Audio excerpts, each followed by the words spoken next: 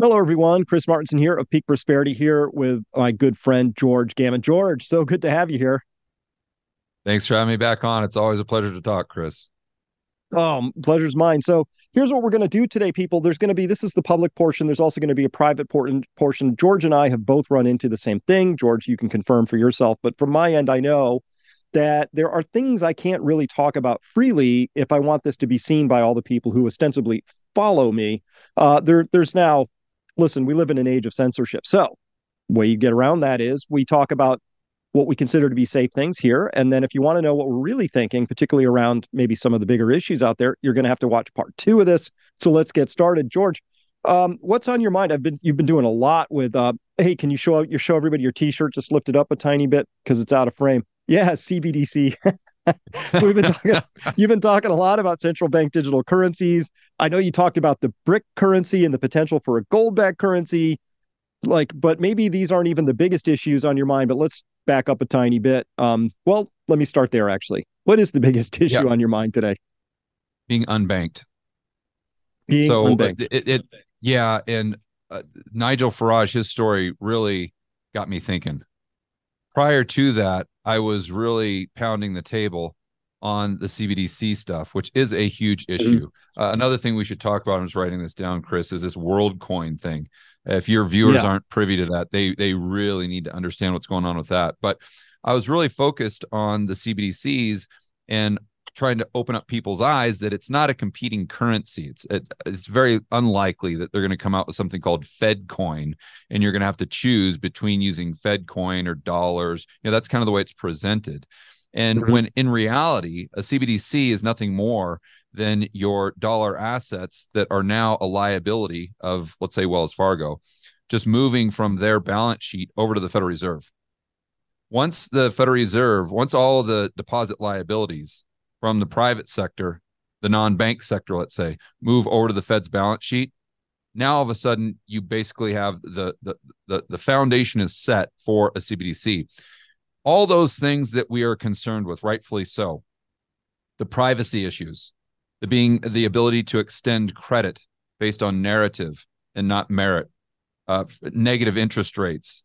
All of these things are very valid concerns, but they can't happen unless you get those commercial dollar liabilities over to the Fed's balance sheet.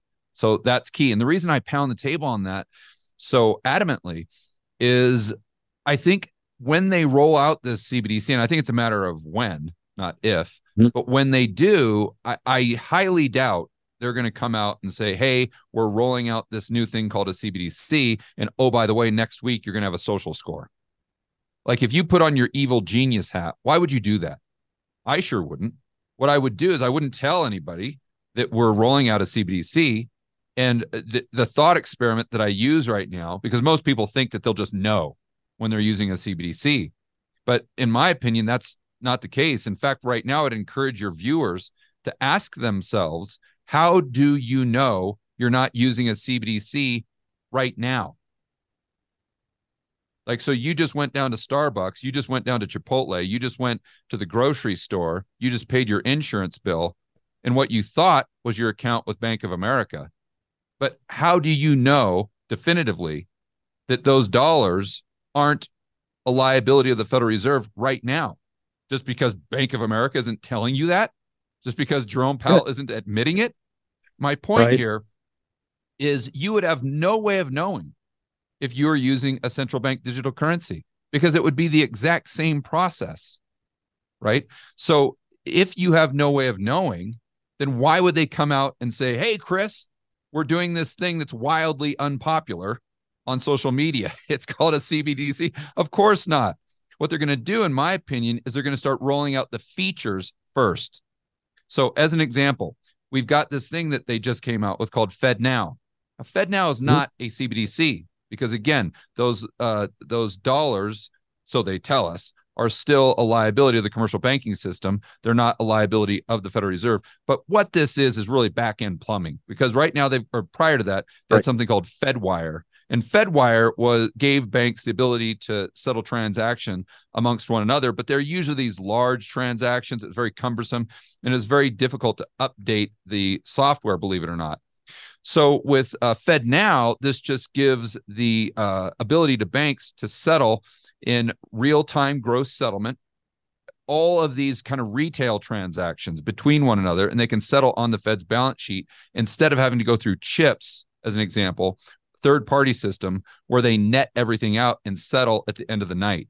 So what this is it gives the Federal Reserve this infrastructure or this plumbing to where now they can manage all of these billions of retail transactions that are happening every single day in the United States. And obviously, this gives them access to a lot more information. Yeah. So this is an incredibly good point. We had a whole debate about this at my website with my subscribers, and I was making this argument that you need the Fed now because that's your electronic settlement method, right? And somebody said, "Oh, but then they can't run a Fed coin because that would be on a distributed ledger." And I was like, "Why would they want a distributed ledger? I'm pretty sure they want a centralized ledger, right? Or maybe no, they want everything on the Fed's balance sheet. Right? Yeah. So right now, I would argue. Yeah, we already have a CBDC. The CBDC is basically bank reserves. So we all know bank reserves. You know, when the Fed does QE, it expands their balance sheet. When they do QT, it decreases the size of their balance sheet. So these bank reserves, which are denominated in dollars, they are assets, part of the cash assets of the commercial banks like J.P. Morgan, Bank of America, Wells Fargo, et cetera.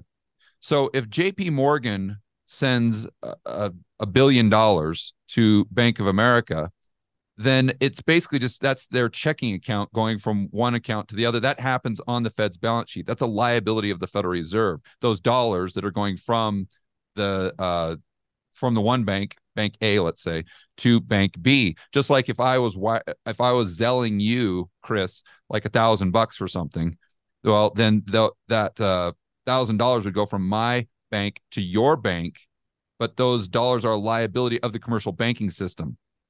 So what happens with the CBDC is your account, my account, your viewers' accounts, business accounts, the account of Walmart, whatever, would go from the commercial banking system over to the Fed's balance sheet.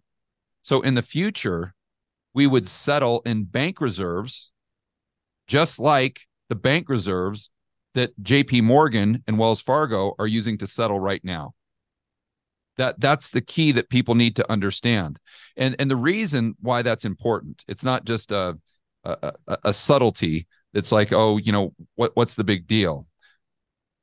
The reason it's so important is because if we don't understand how that back-end plumbing works, it allows the central planners to kind of pull the wool over our eyes without us knowing it. So let me give you an example. As you probably know, just last Friday, we had another bank collapse in the United States. So now that's 5 total. And I'd like to remind your viewers that the total amount of failures, banking collapses in the U.S. in 2023 has exceeded, even in real terms, the amount of failures that we had in 2008. So this is a real serious deal. Well, let's just assume we're only in inning 5 or 6 of this banking crisis, especially when you consider commercial real estate, the problems there, and you consider the inversion of the yield curve. I think the probability is high, actually, that we're in inning 5 or 6 of this banking crisis. So let's say we get to inning 9 where things really start to fall apart and it gets more severe than it did in March of 2023. Then Janet Yellen comes out. She says, okay, well, the depositors don't have to worry because we've got this thing called FDIC, and they're going to come in and save the day. But the FDIC says, whoa, time out. We only have 180 billion and you got 18 trillion in deposits. So that dog don't hunt. At a certain point, the FDIC cannot cover the deposits. So what does the Federal Reserve do? They come in and say, oh, listen, no problem. We got you covered. What you can do, Chris, if you're worried about your bank failing and you having to take a haircut on your deposits, you can just move your account from Wells Fargo right over to the Federal Reserve. And then you don't even have to worry about FDIC insurance. In fact, right now it's kind of cumbersome because if you have over 250 in an account, all of a sudden you've got to worry. Well, what do I do with the excess dollars that aren't covered by the FDIC if I'm concerned about the health of the overall banking system? Well, you just have to roll that into T-bills or go into a money market fund, something like that. But they'd have a great pitch from the standpoint of, Chris, now you don't even have to do that. If you've got 400,000 in an account, you're worried about that other 150, and all these banks are failing. So there's this fear that people had, just like prior to the we'll call it the cerveza sickness. So then Mhm. the Fed says, just bring your account over. And people say, yes, this is fantastic. Now we don't need the FDIC. In fact, this is a more of a free market solution. Yeah, I'm sure they'll spin it some way. And the average Joe, the same guy that's out there on social media and Twitter every single day talking smack about CBDCs, or saying how I'm never going to do a CBDC. We've got to stop the CBDC. The CBDC, it's evil. It's this, which I agree with. But that same person, if they don't understand the plumbing, would say, oh, well, if I need to move my account from Wells Fargo over to the Fed, well, sure, no problem, as long as you don't do that CBDC. But what they don't realize is they're just jumping right into the Federal Reserve's fire. They're just playing into their game plan. And again, I think they roll out these features first. Like right now with FedNow, the benefit to it, and we have to acknowledge there are features. It's not just all bad and social scores and Orwellian, 1984 stuff. You can settle 24/7, 365, real time. That is definitely an advantage. And I think in the future, they will also roll out, I guess in the future, I think what they'll do, and they'd have to set up something more globally. So I don't want to imply that they can do this with a domestic CBDC. But if you read the BIS report, they're planning on merging almost every single ledger into something they call a unified ledger. And if they do this, now all of a sudden, if you go down to Mexico, well, you can just trade your dollars for pesos online in real time. It happens immediately, and there's no fee. And if you want to buy an apartment, let's say in Colombia, well, that's no problem. We can just go ahead and transfer those dollars into pesos and pay the seller's account directly, 24/7, 365. You don't need a title company. You don't need any of this process. And we can do it with a smart contract, by the way, and it's all free of charge. So the average Joe and Jane is going to see this as like, wow, this is fantastic. Chris and George are always telling me about the evils of the banking system and the Federal Reserve and FedNow. What's not to like? This is amazing. And we don't have all these risky banks that we have to worry about going bust. We don't have to worry about our deposits taking a haircut. And we have all these new features and benefits that the banking system has rolled out. But then what's going to happen, Chris, in my opinion, is once they get everyone integrated, let's say, into the CBDC ecosystem, then they roll out the CBDC. Then they roll out the social score. Then they roll out the big brother, the Orwellian stuff. And it's at a point where people are so integrated into the network that they start to rationalize why this is okay. The thought experiment that I always use for that is, let's say I told your viewers tomorrow the government would give them a social score based on their cell phone usage. So the only way that you could avoid this social score in this big brother that we're all worried about is if you stop using your cell phone. How many people would do that? Answer. Well, this 0. is none, pretty much. Yeah, maybe 3 in the whole country. But so you this see is where I'm fascinating. going with that is once they get everyone integrated into that ecosystem you're by all in these the corral. features. That's right. Then they'll roll out the social. But what you hear and what most people talk about in our space is that, the government is going to force this upon everyone. Then they're going to roll out this social score, and it's never going to work because people are going to revolt. But I think that is being incredibly, incredibly naive as to, Well, I agree. I don't think, yeah, go ahead. It's going to be way more subtle than that, I think. So to see what you think of this. So we already know that we have these really sophisticated AI bots out there. So when you're on Twitter, most of the time you're probably interacting with not a human, but these things are really sophisticated, George. It's not a bot that's sophisticated. It's a bot that knows me personally in a sophisticated way, right? We're down to that level. So when I was talking with James Lindsay, he talks a lot about the woke culture and this and that, and he studied China and authoritarian systems and all that. He said, the point, Chris, this is where it really snapped into focus for me, George. He said, the point is always that you don't know where the line is. So people have to self-censor, right? It's not that, the Chinese government put out like a list of things you can't say. There were a few, but really the line was meant to be blurry because they want you to take those 2 steps back because you don't know what one step forward looks like, right? So that's what I find I'm experiencing on all of this shadow banning and all the other stuff I've been experiencing. There's no rules. You could get away with something I can't. I don't understand. It's just it's very. But the point of this is very hard to interpret. The point is I have to take the steps back. So when we get down to these CBDCs, it won't be this really clear, crisp thing. If you say this, then you get a negative ding.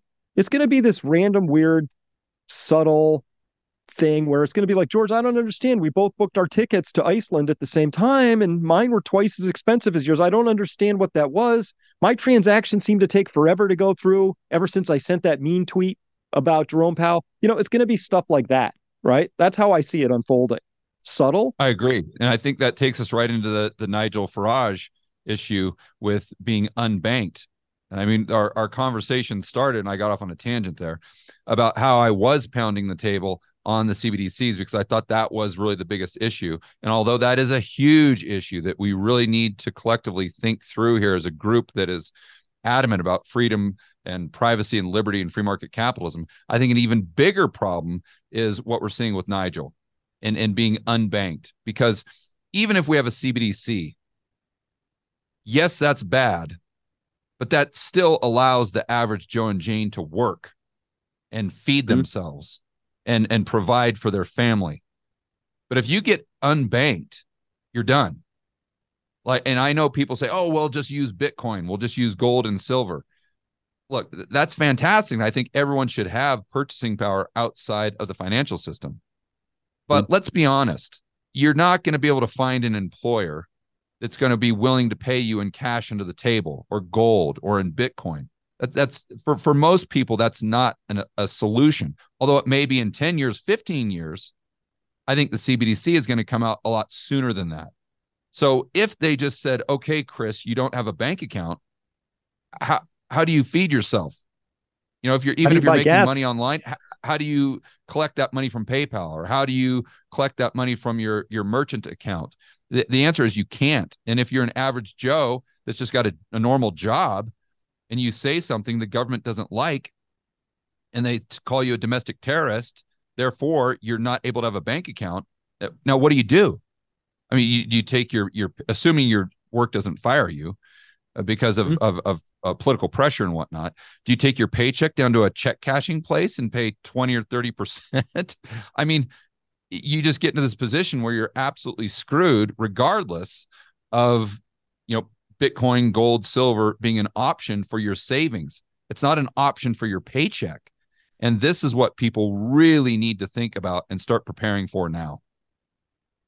This is I can't pull it up right now, but I'll see if I can find the link and post it. But I saw this morning on Twitter that Nigel Farage had asked a question on his Twitter feed and said, hey, has anybody else been unbanked? And you got a flood of these things. And I guess my question is, so A, it's happening, but B, was the warning shot? Remember when they said, hey, we're going to do bank bail-ins, but they started with this Cyprus, right?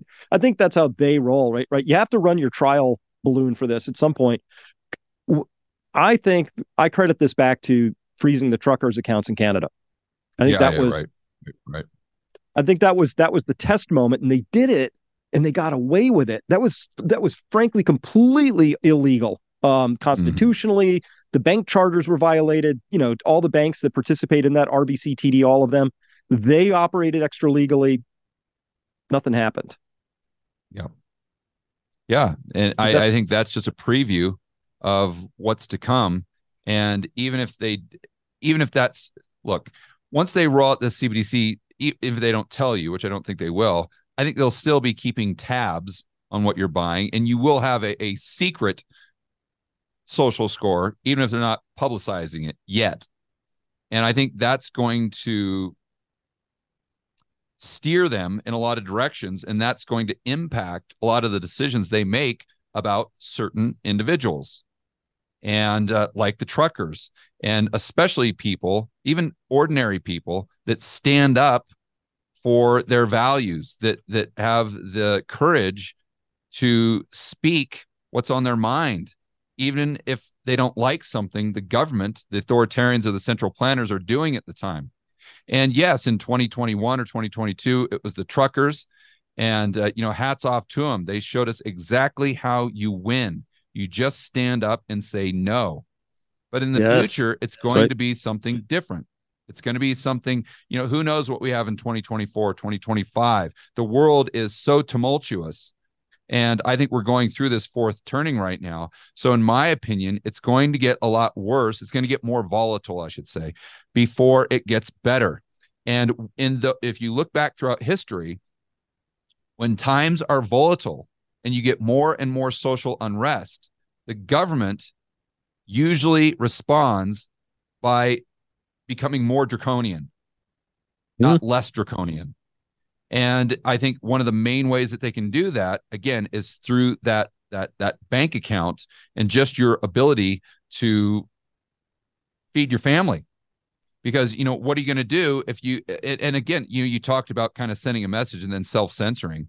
Okay, well, what if you're out there speaking your mind on mandates, as an example, back in 2021, and then your best Mhm. friend just gets unbanked, and you have 3 kids and a wife? What are you going to do? I mean, yes, you want to be a patriot, you want to stand up for what's right, but do you really want to risk not being able to feed your 3-year-old? Mhm. Probably not. So I think, as far as solutions, I'm really trying to think through this, for the sake of my audience, for the sake of my friends, my family, and for myself. I don't have a silver bullet, unfortunately, Chris. There are no panaceas. I'm going to keep trying to think about this with smart people like you and a lot of the people in the space.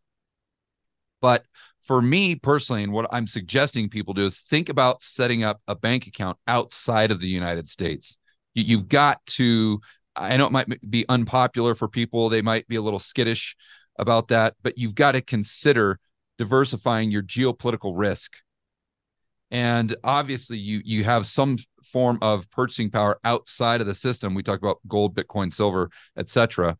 But have a separate bank account. If Nigel Farage had a bank account in Dubai, as an Mhm. example, he could have easily, and who knows, maybe he does, but he could have easily said, "All right, I've still got my debit card from my Dubai bank that has, let's say, $100,000 in it. So at least I can get by, and I can go, I can buy groceries and pay rent and do, Yeah. buy my insurance and whatnot until I can go ahead and figure out the rest of this stuff.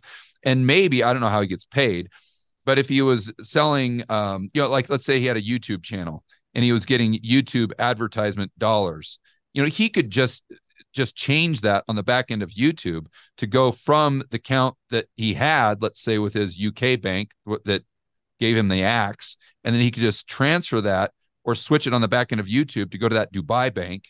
And it might not be a complete solution, but at least it buys you time. It gives you a plan B. And I think that's what the average Joe and Jane need to think about right now.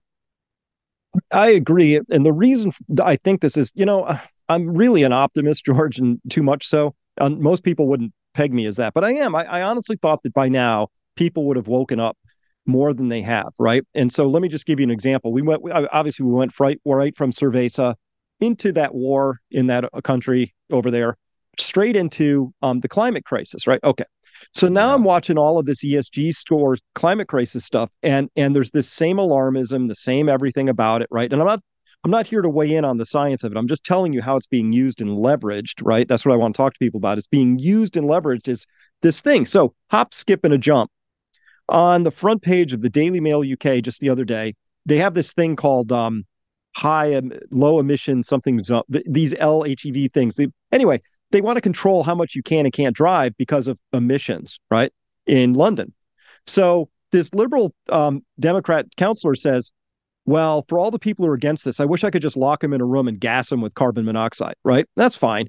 As long as it's a liberal saying this, it's not hate speech, George. It's because of Is their it, overwhelming love for the world, right? But you can at feel least that they're starting to say the same, quiet part out loud. yes, but it's that same desire to authoritarianly crush the opposition because they hold the Yeah. wrong view, right? Even if that wrong view turns out in retrospect to have been the right view, which is what we're learning now about the whole Cerveza thing. My views were fundamentally correct right from the get-go. Yeah. Got a few things wrong, but mostly right. And that's okay. Nobody's going to say, sorry, Chris, for having censored you. Nobody's going to, none of that. We're just going to move on to the next thing. But that's the point. I'm not, As optimistic as I am, George, I think there's a little tough spot first because the authoritarians are actually doubling down, as we might expect. They're not relenting. And now that they can feel the ultimate power, which is to shut your bank account off, and that's ultimate power, I think they're going to make a real hard play for it. I think they're going I to do push too. until they get it. I do too. But let's try to stick with this theme of looking at the glass half full. Great. One of our greatest the way I see things, and I'd love to get your opinion on this.